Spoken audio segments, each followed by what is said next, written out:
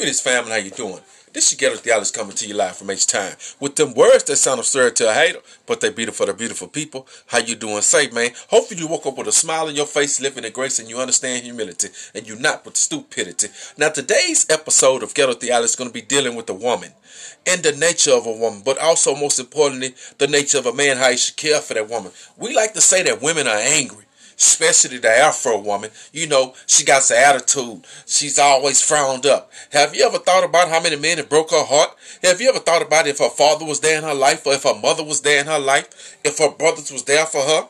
Did she have to love herself and grow up on her own? You see, men, we tend to forget that women die of broken heart syndrome. Literally, the strings on their heart get tugged and pulled through the stress trying to love a man. Overly love a man who's not loving himself and not giving her the love that she needs to continue to build up. Because see, at the end of the day, a woman is our strength, but we're also her service provider. When I say we're a service provider, it's up to us to connect to her Wi-Fi. You know what I'm saying? Turn it into her signals so that we can learn our women. You get what I'm saying? Cherish our women. Nurture our women. We can't keep raising our voice and treating them like they nothing. When you go out and sleep with your woman and she looking herself in the mirror, she gets insecure. She knows she's got the right size on her body. She got the big butt, nice breasts. And then you go over there, the woman that you messing with, butt not as big as hers, breast not as big as hers, and she looking like I got everything that he dream and saliva off of, that he ever wanted and crave, but he over here messing with this nothing of a woman. What am I? You know what I'm saying? We can't keep doing that to our women. You get what I'm saying? We can't keep treating them like baby mamas, but treat them like mothers of our children. Address a woman, should I say, in appropriate terms, man, to help her build herself psychologically. If you continue to downgrade a woman, call her by names that mean nothing, she's going to start to think nothing of herself. You get what I'm saying? Just like black men and now, or any, should I say, man, to just take the race card out of it, that deals with pride. Man deals with pride. Hide your feelings, hide your emotions. Don't share this. You know what I'm saying? Men don't cry, etc., etc., etc. But when our woman cry, it gets on our nerves, right? But why is she crying? Because you caused her to cry. You should be there to wipe away her tears. But then you get mad when another man is doing it, and now she's got another man tugging at her heart, the strings of her heart, tugging at her emotions, being intimate with her in many ways.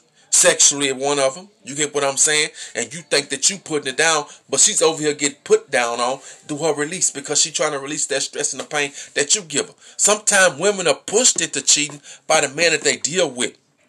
It's like they're forced into a situation that they don't want to get into, but they have no other choice. And that's because of man and his pride, his ego. Want to sow his wild oats. Want to still be known as that player, but you got a whole wife at home. You can't be a player playing a woman that you're married to and committed to. Either you want to be in a committed relationship or you want to be in an open relationship. That's the goal, man. Make up your mind. You'll save a whole lot of women a whole lot of problems if you just be grown enough to say that you're not trying to be in love when she tell you that she's growing feelings for you. You know what I'm saying? Be honest with her. Don't say, well, you know, I got feelings for you too. Well, I love you. Well, I love you too. But you know you don't love her. Did you go out there and get caught up in some bullshit, get mad if she bust the windows out your car, slice your tires, put all your business on Facebook, Twitter, and Instagram? Now you expose, all the women see what you're doing, so it's going to be hard for you to get a date. You get what I'm saying?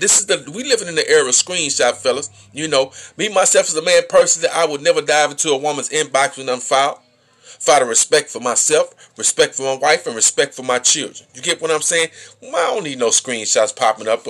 I done sent a deep pic to somebody, and she's like, oh, he want to send me a deep pic. Stop sending deep pics to my inbox. Whoop, whoop, whoop, with my name on top of it. I've been screenshot. Probably tagged. You get what I'm saying? Sometimes the things we do as men can be detrimental to our families and destroy them. So, men, it's up to us to get back to our true nature so we continue to build our women up in their true form. To be there for us. Because guess what, man? Your woman is your strength, your provider. Guess what? She's your gift from God. And if you don't understand what I just said right there, then you still out there fucking with kids and you ain't a grown man. So, okay, man, this is Ghetto Theology coming to you live from H-Time. I'm going to end this topic and note like this here, man. Love yourself, love your surroundings, but grow in them at the same time.